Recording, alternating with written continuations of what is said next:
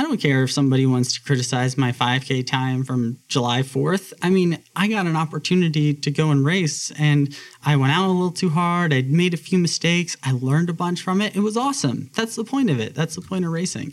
So I think that's a really critical component of nowadays people race less, I think, because there's too much pressure on those results, and instead of focusing on the process. That's Tyler McCandless, and this is episode 68 of the Morning Shakeout Podcast.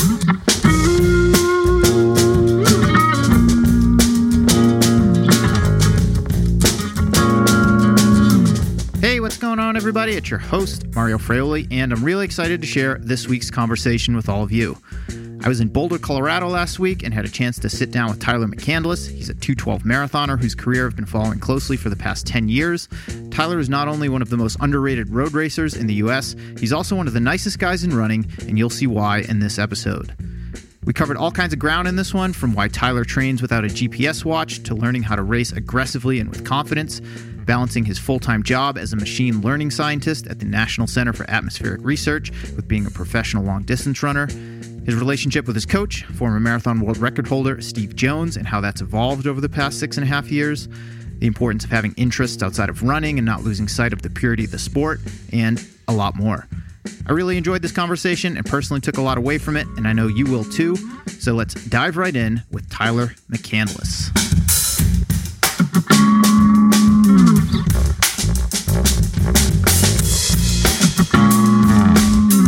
We are recording this July 9th. I don't know when it's going to come out yet, but you are due to be a dad like any day soon. Oh, maybe any hour soon. You've got your phone right there just in case the call comes in. How are you feeling at this moment? It's your first child. It is.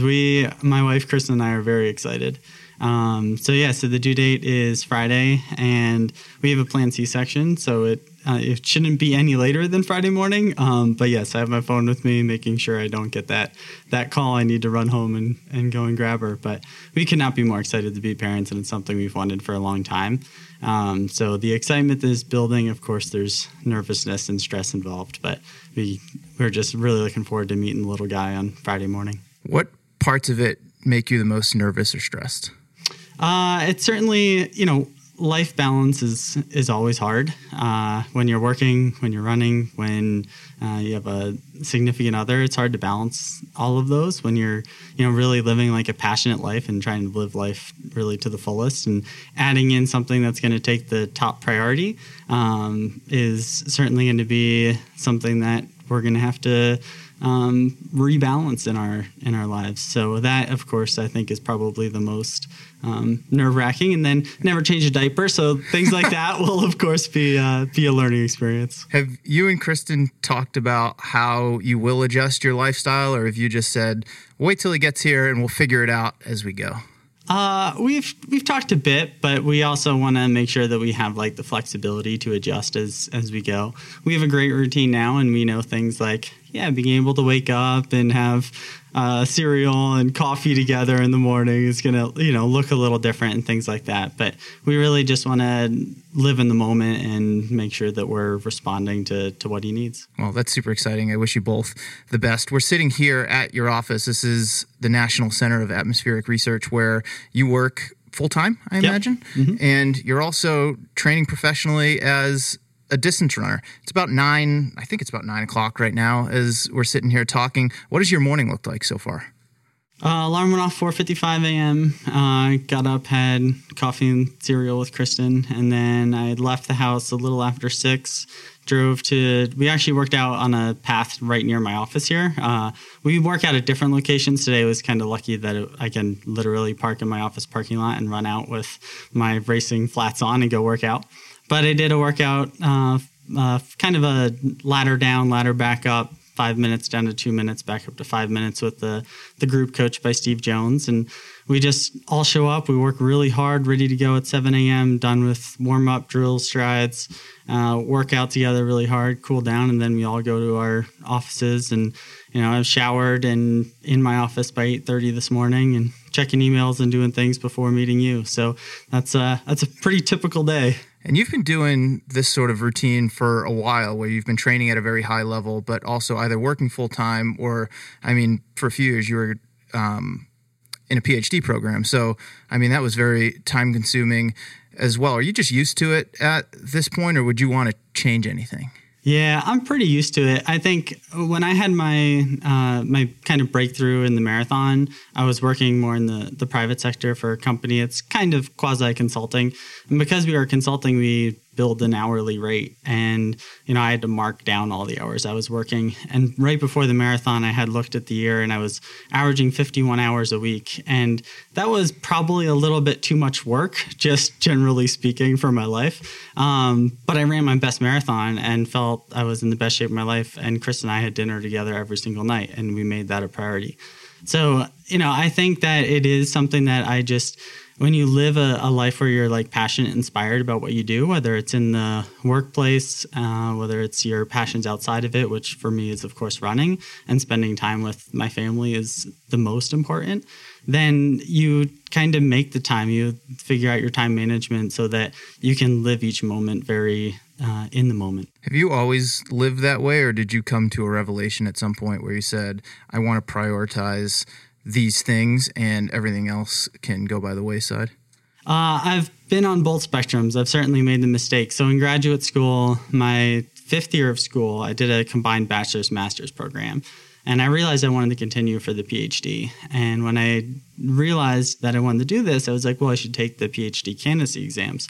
So in my 5th year of school, I had 4.0. I completed my master's thesis, defended it successfully, took the PhD candidacy exams, passed it, ran 100 miles a week for most of the spring, and earned my only All-American while I was at Penn State.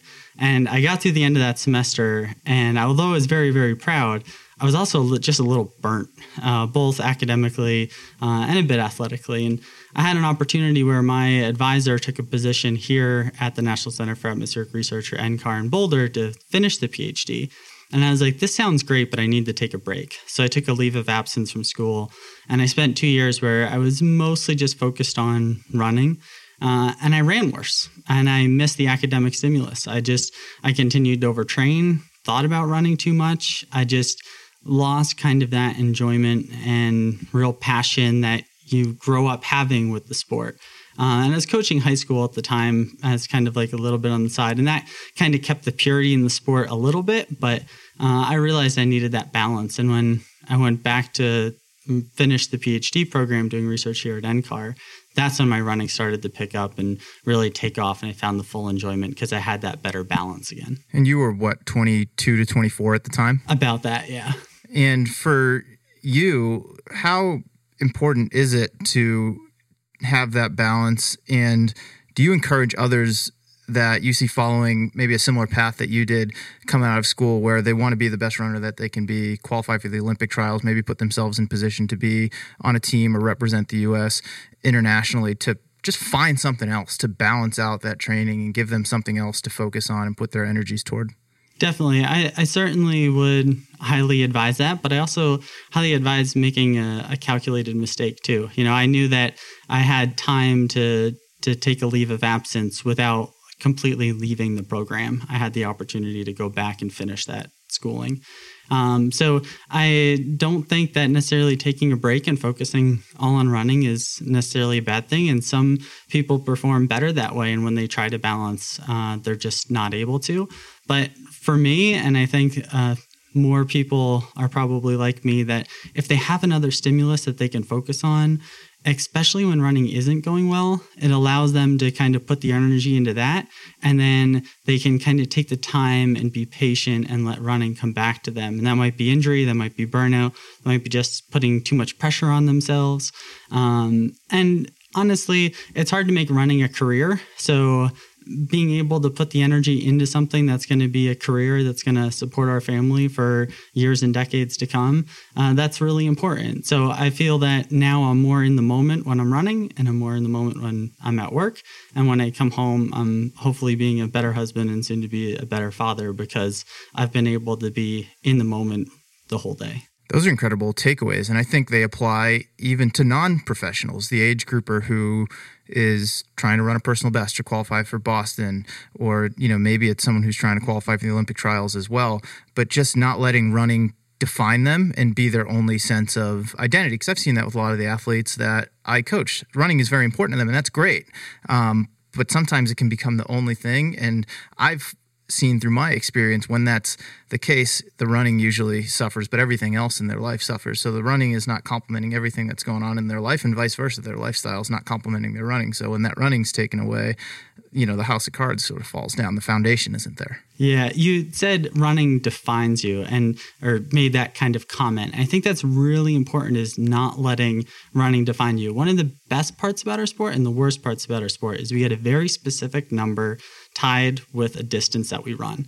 So yes, I've run 2:12:28 in the marathon, but I'm not a 2:12:28 marathoner. I'm myself who's running the marathon. And when you're, rather than being defined by a time, you're defined by who you are and hopefully how you've given back and helped others and been more of a positive impact on the community and the sport around you. That's way more important, and that should define you more than any single number. And yes, it's great that our sport has that ability to have a very specific metric, and you can set very tangible and smart goals and really go after them. Black and white in that way. But it is very black and white. Yeah. Going back to you, how long have you been here in Boulder? Has it been the last 10 years straight? Did you go away for a while after you came back and did that initial stint here at NCAR? Or I've stayed here. So I've been here for, I think it'll be 9 years next month. And did you know right away that this was going to be home for you, or were you sort of looking a little more short-term, saying, this is a great place for right now, I can pursue my research, I can also train at a high level, but I don't know if it's my forever home? So the first time I got to go to Boulder, I was an undergrad. I was in my entering my fourth year of school at Penn State. And there's an opportunity called the NCAR Undergraduate Leadership Workshop. And one student from about 20 different colleges or universities get the opportunity to come to NCAR for a week in the summer and talk to scientists, talk to professionals, understand what career opportunities are in front of them. And I was selected to be Penn State's recipient of this undergraduate leadership workshop. So I came out to Boulder for that.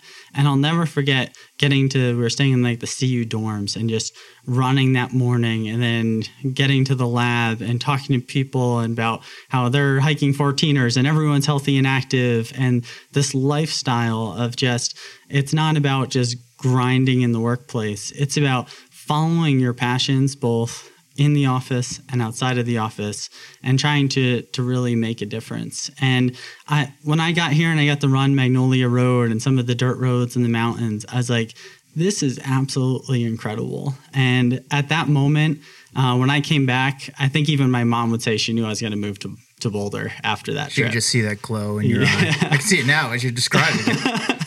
Yeah, so I really haven't looked back. Once I came out, I literally packed up my little Suzuki SX4 at the time, drove 1,800 miles, and I've only ever flown back to visit my parents. Yeah, it's like you get here and you're like, oh, we ain't in Pennsylvania anymore. Let's talk about the here and now. We talked about how you are going to be a dad soon, and that is something that you're really excited about, and you and your wife are going to focus your energies on from a training and racing standpoint. I know you just ran a 4th of July race locally here. I think it was 4 miles, if I'm not mistaken. You've been racing throughout the spring. You set a 10K PR on the track not that long ago. What do things look like for you in the next couple of months with your son on the way? Yeah, I did the LA Marathon in March, and I was fairly happy with it, but it was also kind of an interesting race where I ran at the front for about 19 miles, and we had mile splits that were from 450 to 6 flat. It was just nobody wanted to take the lead. It was all over the place. Yo-yoing the entire time. It was absolutely yo-yoing, and it was one where there wasn't an alpha male. There was nobody who was dominant, so nobody wanted to be the aggressor. And for once, I had the patience not to just be the person who just sets the pace for everyone else, and I ran fairly well, had a big negative split, but it wasn't as big of a negative split as the guys up front. So I recovered pretty well off of LA. It was my second fastest marathon time.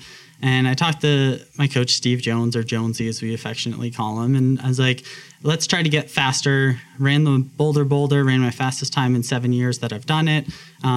Finished fourth at the 25K for the second year in a row, and then set the 10K PR on the track, kept my mileage lower, really focused on speed. Now I'm still training really hard for the next 4 days or 3 days now. And then I'm going to take a couple weeks of just easy running, take some days off, really just take the pressure off. And then I'll build up to a fall marathon, and then take a little break and build up to the Olympic trials. Had you already had plans to run a fall marathon before the IAAF changed the Olympic standards a couple months ago, or was that a relatively recent decision? That's a great question. Basically, we had selected LA Marathon to be the last marathon, the only marathon I do in 2019 before the Olympic trials in 2020. Which would have been pretty much a year out. Yep. More or less. It's about a year out. It's a harder course. The competition I felt like was relatively similar to the trials. Certainly the trials will be much deeper, but the competitors up front would be similar to the competitors at the trials.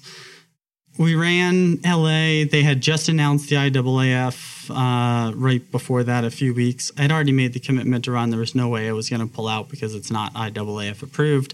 I think we're still waiting on USATF to make the final decision on exactly what will happen. It's still really cloudy. It's absolutely cloudy. It would be great to get some clarity, some sun through those clouds. But that was the reason why to do a fall marathon, is to try to get the Olympic standard. There's more to gain from going to try to get the Olympic standard and having that on the start line at the trials than there is to avoid doing one and then hoping that the cards fall your way at the trials.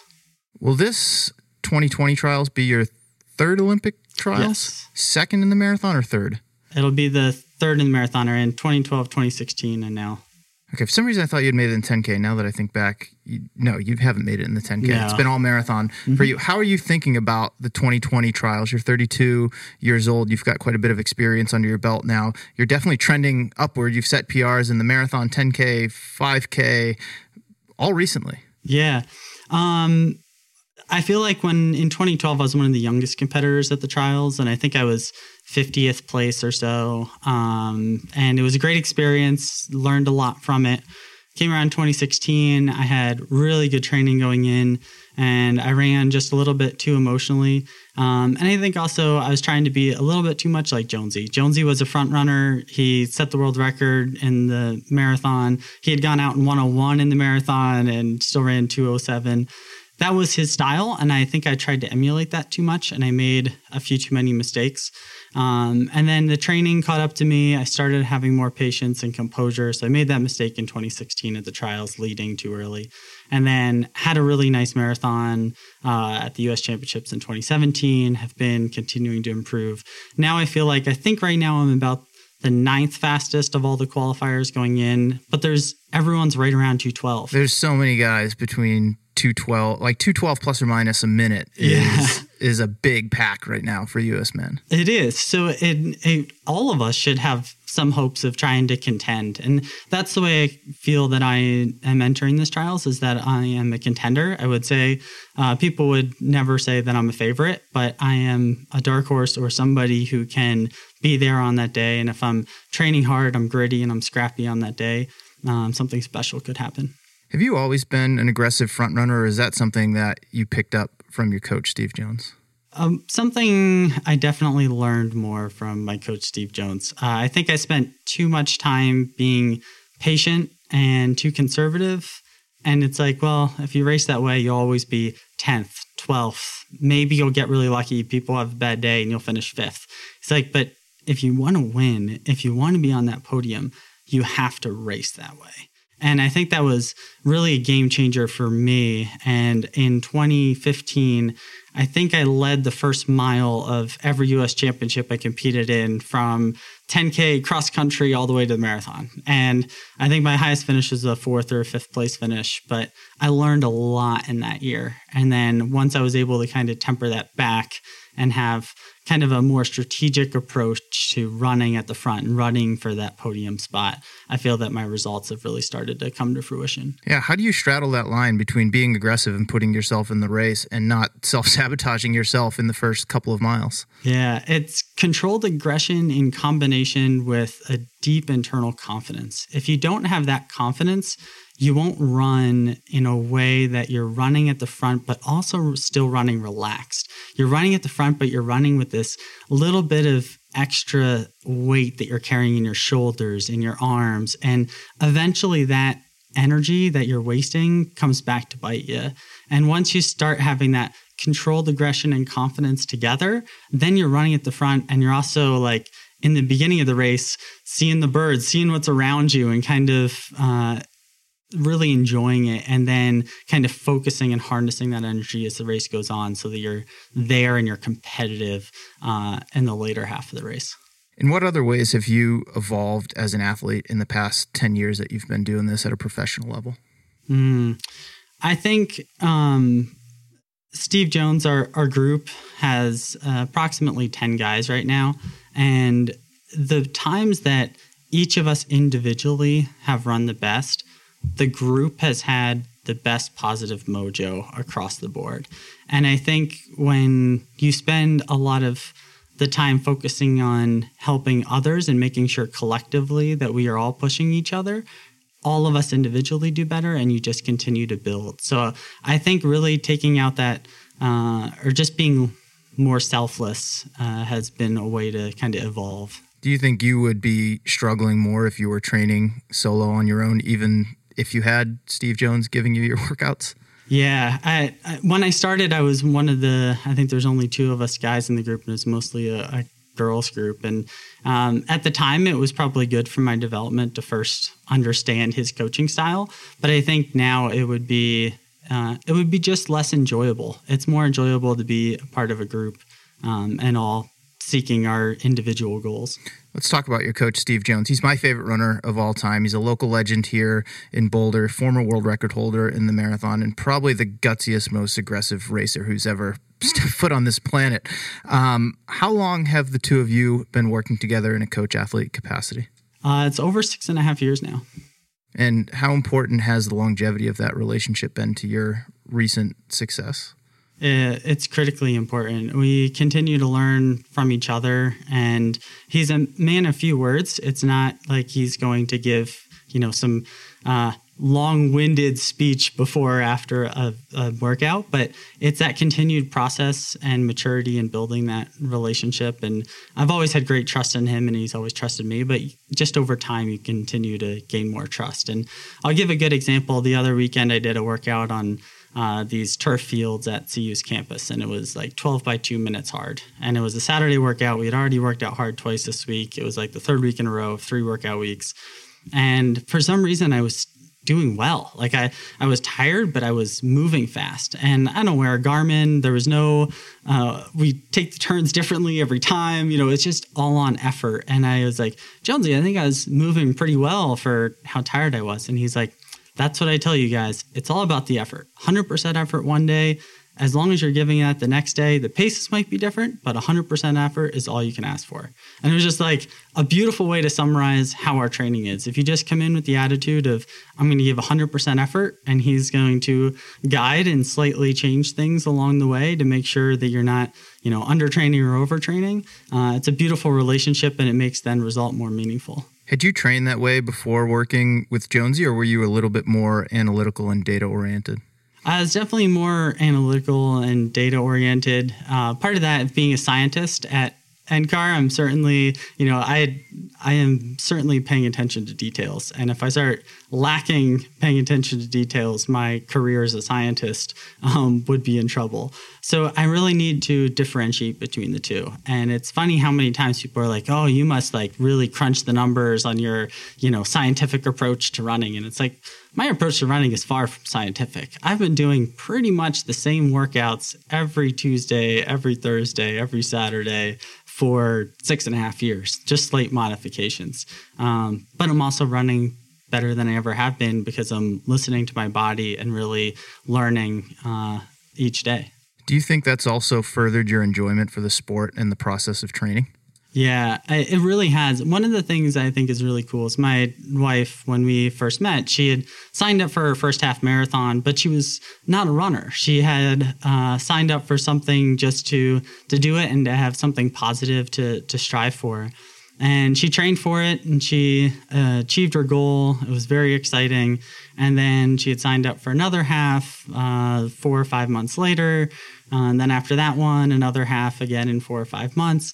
And all of a sudden she started running 2 miles a day. And then 2 became 3 every day. 3 became 4 every day. And then we would go to Sunday long run and she would come with to do her own thing. And then she kept the girls group in sight.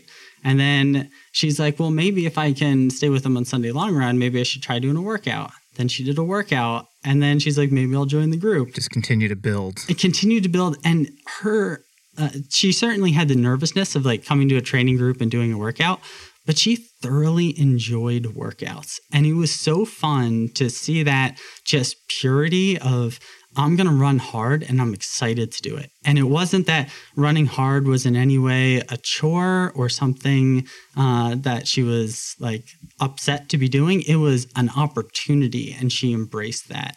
And I think it elevated the whole group. It certainly elevated me.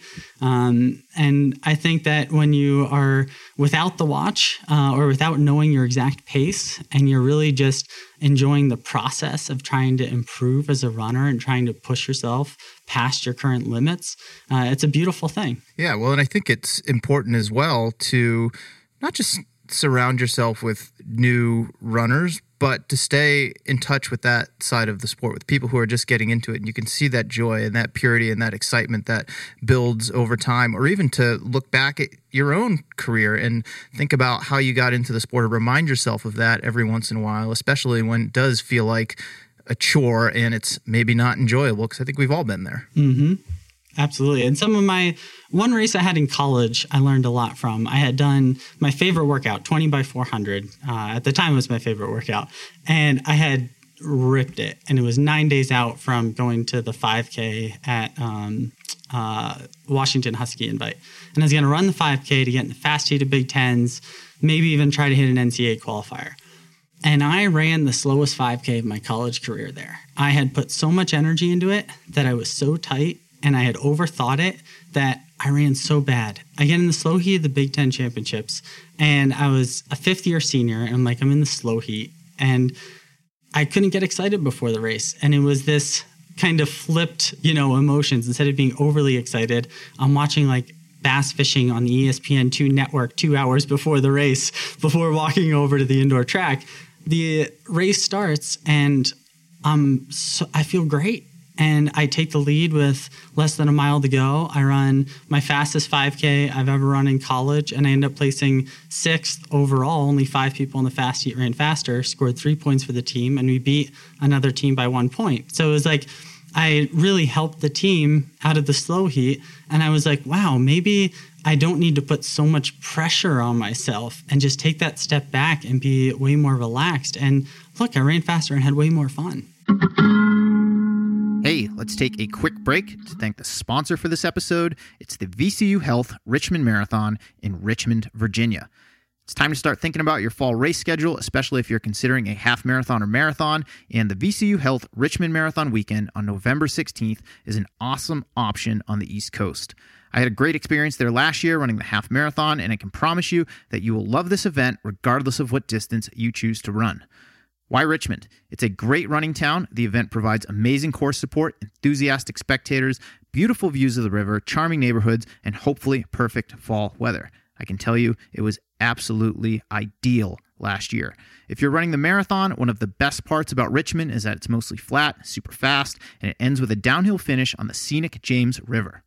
Richmond was recently named a top 25 Boston qualifier. It's known to produce PRs for runners of all speeds, and Runner's World even dubbed it as America's friendliest marathon. After you cross the finish line, regardless of what event you run, you will be rewarded with plenty of unique finisher swag and an awesome post-race party. So if you're looking for something shorter than the full marathon distance, they've got you covered. You can run the Markel Richmond Half Marathon or even the Richmond 8K, all of which take place on the same day, November 16th, so there are plenty of options. You can use the code MORNINGSHAKEOUT, that's all one word, when you sign up and save $10 on your entry fee. Get in now at richmondmarathon.com and start training today. My thanks to the VCU Health Richmond Marathon for sponsoring this episode of the podcast. Now let's get back to the show. I think that's something all runners can relate to, is that self-imposed pressure, even if you're not doing it at that elite level. I've seen it with athletes I coach and have been around who, again, back to saying they let running or their results define them. They get worked up for this marathon that they've been building up for 3 or 4 months, and they have so much pressure on themselves when they hit the start line, they crumble and it just doesn't go well. And then you can rewind the clock a bit or maybe fast forward. They're in the middle of a training block. They go into a race, not rested at all, no expectations, and then they end up surprising themselves. And that's nothing to do with fitness or the workout you did that week. That's just your mindset that you carry into it. And it's great to hear that from someone of your caliber, because I think people listening to this show, even if they're not running at your level, can relate to that. Yeah, my college coach, Beth Alfred Sullivan, she gave me a card when I left school, and the card said, life begins at the end of your comfort zone. And it's something that I've tried to embody, and my coach, Steve Jones, currently embodies really well. And what we do is, my strength, I feel like, is the marathon. I can, run fairly well in the 25K or half, but like the 10K on the track, I was so far outside of my comfort zone. I did a 5K on the track last summer. That was incredibly outside of my comfort zone. But like I continue to do the 5Ks locally. I've done a 3K in Boulder last summer. Pearl Street Mile I did almost every single year for like 5 years in a row. And those are the types of races that you learn the most from, because when they're outside of your comfort zone, you actually get more stressed. I'm like more stressed for the Pearl Street Mile than at the start line of like the US Marathon Championships, right? It's like, it's local, there's this pressure, but you learn so much from it and you mature as a runner, but also as an individual when you step outside your comfort zone. And I think another takeaway from that is knowing what your strengths are and knowing where you're going to be your best. As you just said, for you, it's all about the marathon. You know that's your best event, and anything that you do leading up to it or afterward, it's all to make you a better marathoner. And that resonates with something Des Linden told me on this podcast months ago. She said the same thing. She's like, for me, it's all about the marathon. I'll race cross country. I'll jump into these half marathons or 25Ks, not rested. And not that she doesn't care about the results. She's trying to do the best that she can, but she realizes, if she finishes fourth in a half marathon, that might actually be a good sign leading up to a marathon. She did it in the middle of a big week. Yeah. Having your beginning with the end in mind, what's your big goal? And then working back from there, and then really just doing the tests along the way and trying to build your confidence. And it takes a lot of internal confidence to do a race that is, for me at least, shorter distance than where I feel strong. And if you're a shorter distance runner, or longer distance, then you feel strong. And being okay with the result. And as you said, Des might have been really happy with a fourth place finish or a 10th place finish because she knows she ran 140 miles the week before. But having that confidence that you're on the path to that end goal that you have in mind is really where you enjoy the journey the whole way. I'd love to stay on your coach, Steve Jones, for a while. What attracted you to want to work with him in the first place 6.5 years ago? I was looking for a coach, and we sat down for coffee, or he doesn't drink coffee, so he had a hot chocolate. But we sat down, we chatted a bit about what his philosophy was. And he was like, this isn't about me. He's like, I've had success in the sport, but this is about helping you guys achieve. And he's like, your half marathon is too slow. We need to get that faster. He's like, I really believe you have, minutes in there. And then I was a 104.59 half marathoner at the time. 6 months after working with him, I ran 103.16. So he was certainly right there.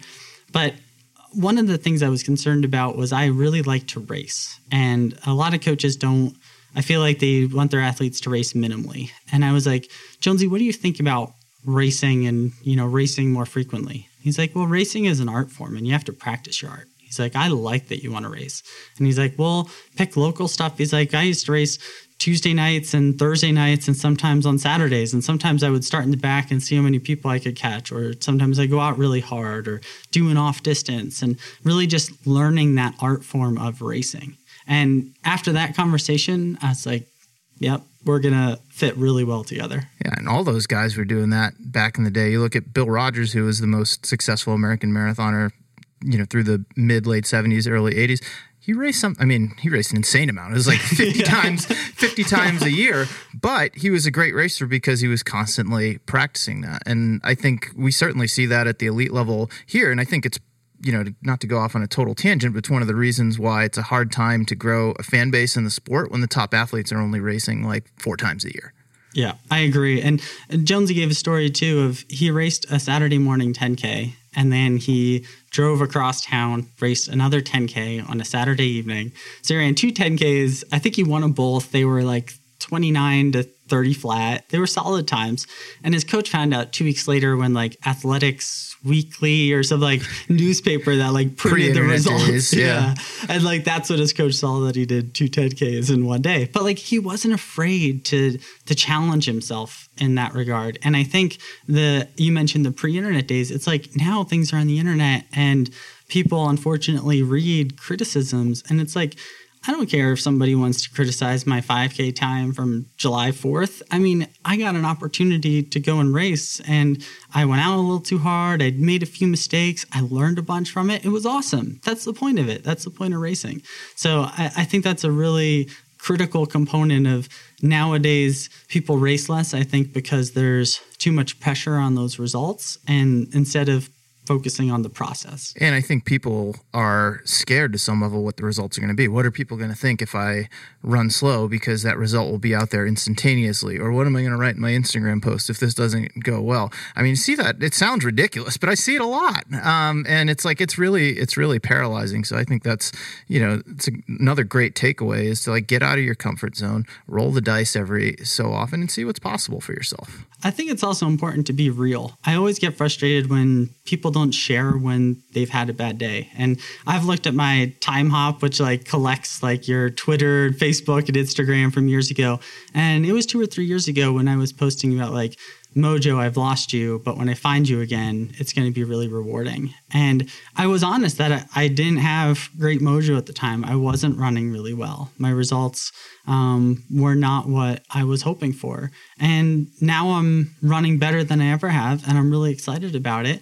But if I didn't share when things weren't going well, then why only share when things are going well? So I think being real and genuine, it builds a bigger fan base, but it also helps others, I feel, more. And as a sport that's based on helping others achieve their goals and bringing positivity, I feel like we should be real with how we're doing. Yeah, and that's one of the goals of this podcast and my work in general is to show that as runners, we share a lot more in common than we do differences. And I think by sharing those experiences, the good, the bad, and the ugly, you see yourself in other people and you realize, you're not alone. It's okay. And if you persevere for a little bit while longer or seek the help that you need, you can break on through whatever it is that you're dealing with. Yeah.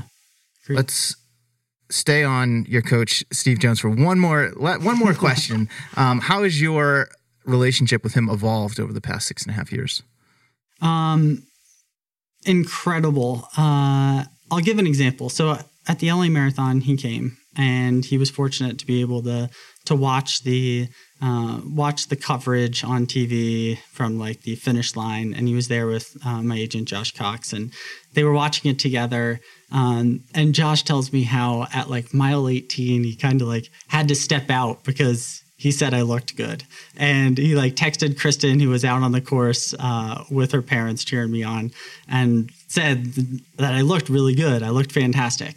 And I could tell on that day and how we've evolved that he was just super proud of how I raced that day. And he was already thinking of things we could do slightly different to have a better result in the next marathon.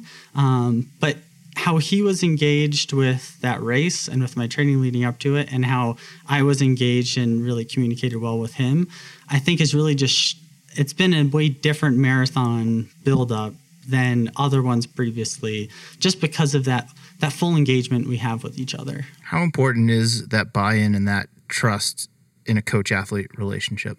It's beyond critical. I mean, he sends a program with about 4 or 5 weeks of just every single day kind of like laid out, sends it to the group.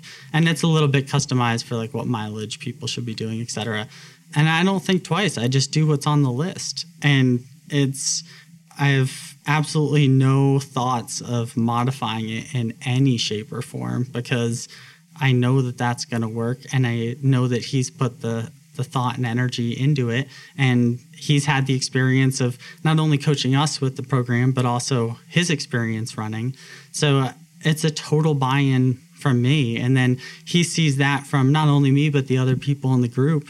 And it's just this great relationship that we have where we share this common purpose and this common belief in what we're doing. It's almost like a family environment. It really is.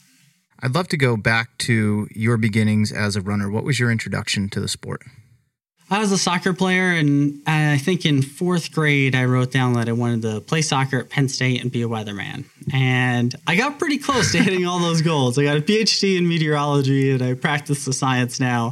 But I went to Penn State. And I went to Penn State, but I ran track instead of playing soccer. So my freshman year of high school, I thought, what better way to get in shape for soccer than doing track? And I ran my first mile, and I ran like 4:56. And I was like, oh, that's like pretty good. At the finish of that race was a dual meet with a pretty good school. I thought that it was like when your foot crossed the line, that's who won instead of like your chest. So like I was fighting for 3rd place and I like outstretched my leg and like he leaned at the tape and almost got like you were me. Sliding into home base or something. Yeah. I was such a newbie, but I just love that the sport was so very pure. And when you're a freshman who's really training and running for the first time, you're almost, if you don't get hurt, guaranteed to improve. And I improved. I was 4th in our district in the 3200 meter. I ran 10:14 or 10:11 that year. Then my sophomore year, I was 9:43, then 9:23, then 9:13. I had almost a linear progression. And at some point, there was a crossover of my enjoyment for track was more than that for soccer. And soccer was more political with playing time, and it just kind of lost that love that I had for it from age 4 to age 16. And that transitioned into running. I really was able to kind of put my passion there. And yeah, it evolved through high school so that when I went to college, I was all in with running. When did you give up soccer? My sophomore year, I played varsity soccer, and I also kicked for the football team. And then after that season, I was really disappointed with how soccer went. I decided to do cross country and kick on the football team my junior and senior years. And was it at that point that you knew you wanted to continue with running beyond high school and try to make a go of it as a collegiate athlete?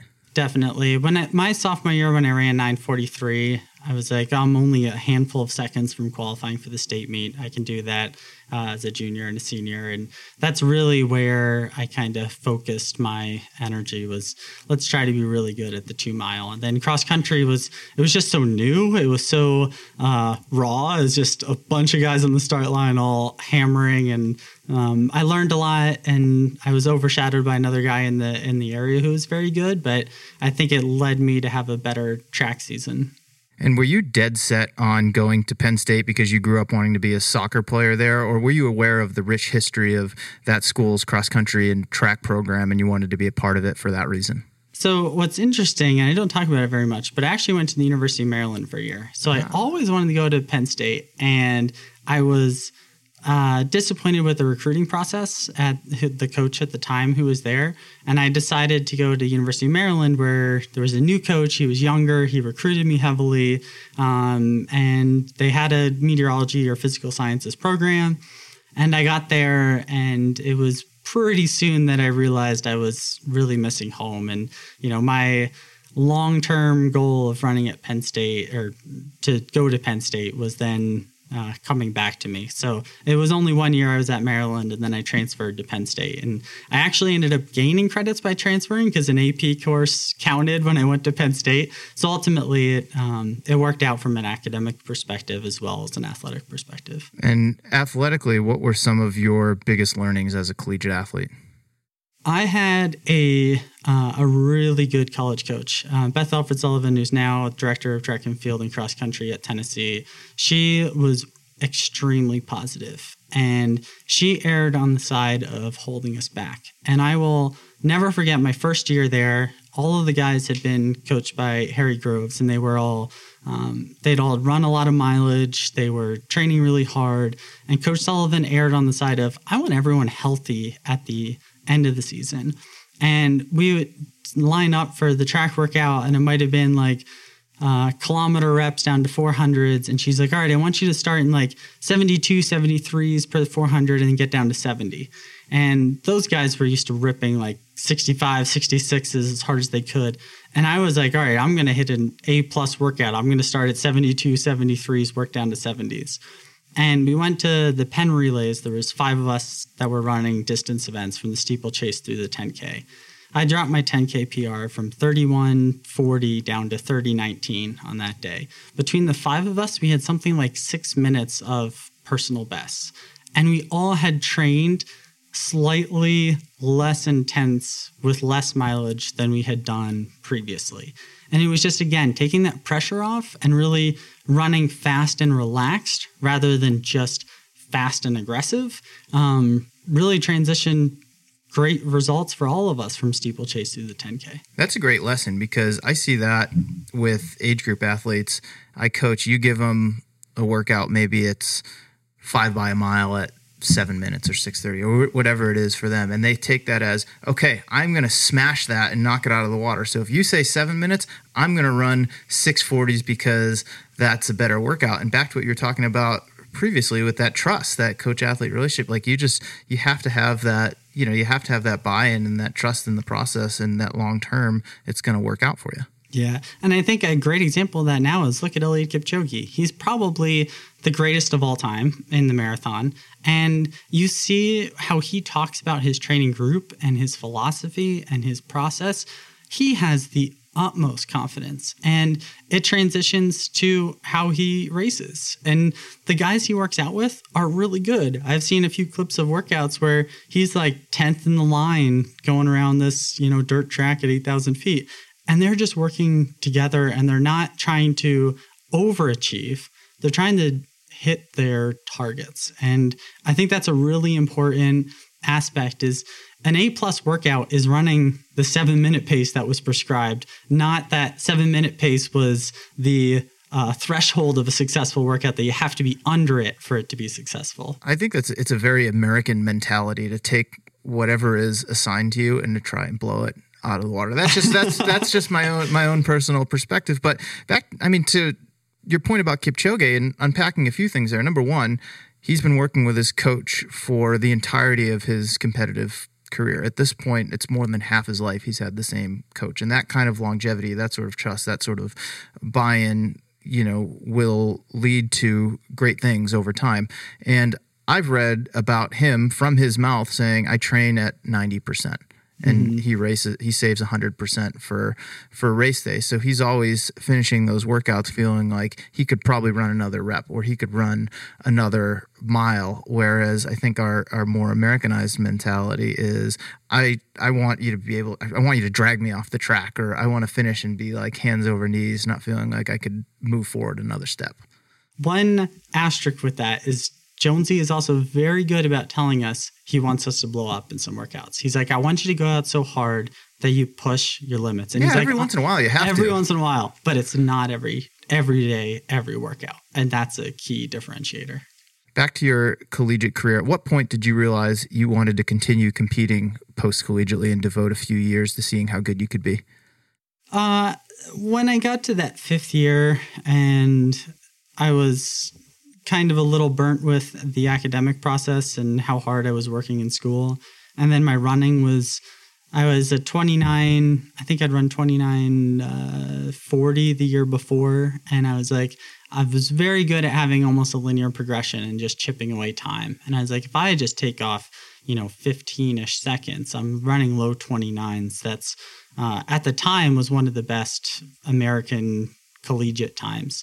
And I ran 4 10Ks that season. I ran 29:22 at Stanford, 29:15 at the Big Ten Championships, 29:40-something in like 80-degree heat at the first round of NCAAs, and 29:22 again at the NCAA Championships. And I was the 5th U.S. finisher at USA's 12th overall. And that process, I felt like it was just building me up to giving me the confidence that I should try to run afterwards. And I went to the roads and did a couple of local road races, but the key one I did that summer was Boilermaker. It's 15K in Utica, New York. the crowds are phenomenal there. It's one of my favorite road races. It's really hard to get to Utica, New York, but once you get there and you run that race, it's just walls of spectators for almost the whole thing, save for a golf course you run between 3 and 5 miles. And I ended up finishing as either second or third American, and I made a few $100 in prize money. My time was like 45 and change, and I was just so proud of that result, and I enjoyed road racing so much. I was like, I have to really give this 100%. And as we've talked about, I found out giving 100% for 2 hours of the day was better than giving 100% for 24 hours of the day. But that was really my 5th year, kind of how that evolved was when I knew I wanted to continue running. At any point of the last 10 years of your career as a professional athlete, have you considered hanging it up or moving away from the sport? No, not at all. Never had a moment where you doubted yourself and said, maybe I'll just devote my time to meteorology? No, I can't say that I have. I think I've never even thought about retirement. I feel like my goals will change. I feel like my times will at some point get slower. And I think that I could be 45 and trying to set a mile PR, and maybe at 46, I'm trying to win Leadville 100. I don't know where exactly I'll be once I start slowing down, but I feel like that's one of the real beauties of this sport is you can set different goals, and it might not be trying to continue to PR in the marathon or wear the USA singlet at the Olympics or World Championships, but more of what inspires me at that time. And maybe it'll be coaching and running with my kid when he's in high school. I mean, we will see how things evolve, but I just love the process that I don't really consider ever hanging up being competitive in any way. Well, in the lifestyle, it's a part of who you are. It's not who you are, but it's a part of who you are. And it's great to hear that you don't intend on losing that, because we see a number of athletes who race at a high level and it is a job for them. And then as soon as they start slowing down or the joy's been gone for a while, they step away and they never run again. And it's not really a part of their life. One of the hard things with the sport is the financial security. It's non-existent. And you can be at the top of the U.S. in your respective event and be doing really well, and then have one injury, and all of a sudden your net worth of what you're valuable to a shoe company is much, much less. And that level of financial insecurity is just very difficult to have a long and enjoyable career. And my career is being a scientist. I'm not going to be, making my living off of running, and that's okay. And I think that is a big difference from me to a lot of other runners at the top level is I'm not reliant on running to pay my mortgage. And that makes a really big difference for my enjoyment of the process. Let's switch gears a little bit and talk about science. When did you first develop an interest in meteorology? I was fascinated with snowstorms because I really wanted to have off of school. So as much as I liked the academic process, I also really liked having a snow day. So I would literally watch every newscast. I would be checking the internet on our desktop computer because cell phones weren't around at that time to find out what the latest and greatest National Weather Service forecast was. And I was just inspired. I remember the Weather Channel would have informational 30-minute videos, and they would air them between 3 and 3:30 in the morning because they didn't think anyone would watch them. But I'd tape it on our cassette tape VCR and then I'd rewatch it. And I had this passion from about 4th grade all the way through to now. How would you describe what you do now here at NCAR?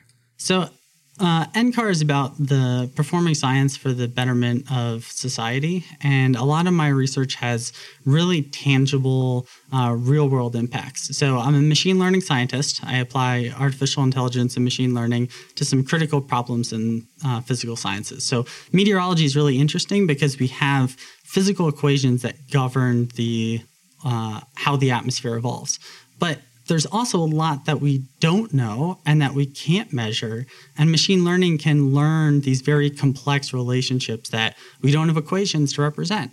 So I apply machine learning for trying to improve wildfire prediction, to try to improve renewable energy forecasting, for better grid integration. So my work has hopefully real benefits for society if we have better wildfire forecasts for wildfire fighters, whether we have better renewable energy forecasts so that we can be less reliant on dirty fuels. So I really feel very inspired by the work I do. When was that moment that you realized you wanted your work to have that kind of impact? My dissertation research was on using artificial intelligence for solar power prediction. It was sponsored by the Department of Energy. And that project was a very powerful moment because at that point in 2012, solar power was not commonly seen on every rooftop. I mean, it was pretty new. Getting data was almost impossible because nobody was measuring their solar power generation for, multiple years. And when we finished that project, it was a very big collaboration, public, private, and academic partnership that we led. And I had contributed to the final algorithm development for predicting short-term solar power.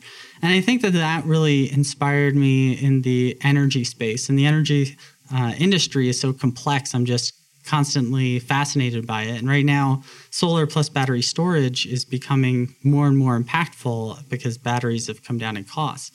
And I'm really excited to be at the front of that research on how we can integrate them. And I actually just went to Alaska for a conference, and I'm working to try to help them and their microgrids be able to use battery storage combined with renewable energy forecasting so that they'd be less reliant on expensive and dirty diesel.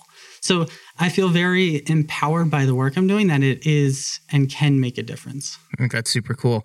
On a silly level, to switch things up a little bit, have your teammates and training partners over the years, knowing that you have this interest in meteorology, bugged you about weather before a race and like, hey, Ty, what's the forecast look like for marathon next week? How should I change things up? Like, how do you think it's going to be? Like that sort of stuff. So two stories. One, I would say that teammates probably are looking at the weather further in advance than I am. So I'm like, a week out, we have a little bit of skill. But if it's showing like rain and wind on the morning of Boston Marathon and you're a week out, the odds are that forecast is going to change by the time you even get to like Wednesday of that week. So I kind of have a more laid back approach until it's much closer to the race. And then I'm certainly in tune with how the weather's supposed to be. But I'd say I'm surprisingly less analytical than a lot of people early out. And then Jonesy certainly makes fun of me a lot because I get a lot of forecasts wrong. So there was one time where we were in April and I was like, I don't think we're going to get that much more snow. I mean, it's getting warmer, and I was fairly new to Boulder and we hadn't gotten that much snow in the spring. Then we got like 2 feet of snow at the end of April and 30 inches on May 1st. And we'll probably never live that down. He let you know that you were wrong. Yes. A few more things before we close up here. You've had, I would argue, a very successful professional career over the past 10 years, and you've done an admirable job balancing that with your actual career, working in science. What advice would you give to an aspiring pro who is coming out of school or about to come out of school and want to see what they can do in running over the next several years? Keep the purity in the sport. Keep that love that you have for the game that you did when you were in high school, when you were just doing it for fun, and continue to have that in college and continue to have that beyond. When you really focus on the process and enjoying it, you'll have a longer career and a more enjoyable and more rewarding experience. For me, that meant having the right balance, both with my wife and our soon-to-be child, as well as the academic, scientific setting. And I think as you come out of school, making sure you find that balance. If you're really excited about running and maybe working in a running shoe store and learning the business that way, maybe that's a great way to have some balance, because it's still running, but maybe you're like focused more on the technology of shoes or customer service, and just trying to find the right balance so you're not just on Instagram all day, seeing how other athletes are doing, thinking about your own running. diving into the data, spending too much time on Strava, finding that balance so that you continue to have the purity in the sport. Last question. As a fan of the sport, what excites you in running right now? What excites me in running is twofold. One, the women's American distance running is just on fire. They are hitting Olympic qualifiers left and right in like every major marathon. They've raised the bar of American running, American distance running. And I think the second part is the U.S. distance running right now is really on the cusp of becoming, again, closer to the top in the world. And we have a lot of guys that are around me, around that 212 mark, that together, if we can push each other, we can make that next step. And all of a sudden, if we have a handful of guys and more than that are sub 210 marathoners, and all of a sudden, American distance running is back to having a lot of people at the front. And kudos to Scott Fauble and Jared Ward, who at Boston showed that, we can be there at mile 23 of the Boston Marathon. And I think that is just super exciting. After being in the sport for 10 years, I feel we're now at that place where there's a lot of us that are right there and eager and excited to do it. Well, you took the words right out of my mouth. You make each other better. Scott Fauble was a 212 marathoner not that long ago, and then he puts himself in it. He focuses on competing and not chasing the clock. He finds himself leading the Boston Marathon with less than 5 miles to go, and he doesn't ultimately finish there, but he walks away with a nice PR, and that's going to inspire guys like you and the other large group of 212-ish marathoners who are like, if he can do it, why not me? Yeah. And that's a really powerful thing. And Scott and Jared are just open books. Like they want to share to make everyone better and build each other up. And I think that, really that's what American distance running should be about. And I'm excited to be a part of this group of athletes right now. I think that's a great place to end it. Tyler, thank you so much for making the time this morning. Thank you, Mario.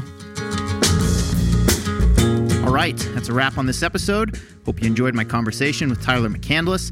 Let us know what you thought of it by tagging me. I'm at Mario Fraioli, and Tyler, he's at TrackTy on Twitter or Instagram. I'd like to thank the VCU Health Richmond Marathon for sponsoring this episode. The event, which also includes a half marathon and an 8K, takes place in Richmond, Virginia on November 16th.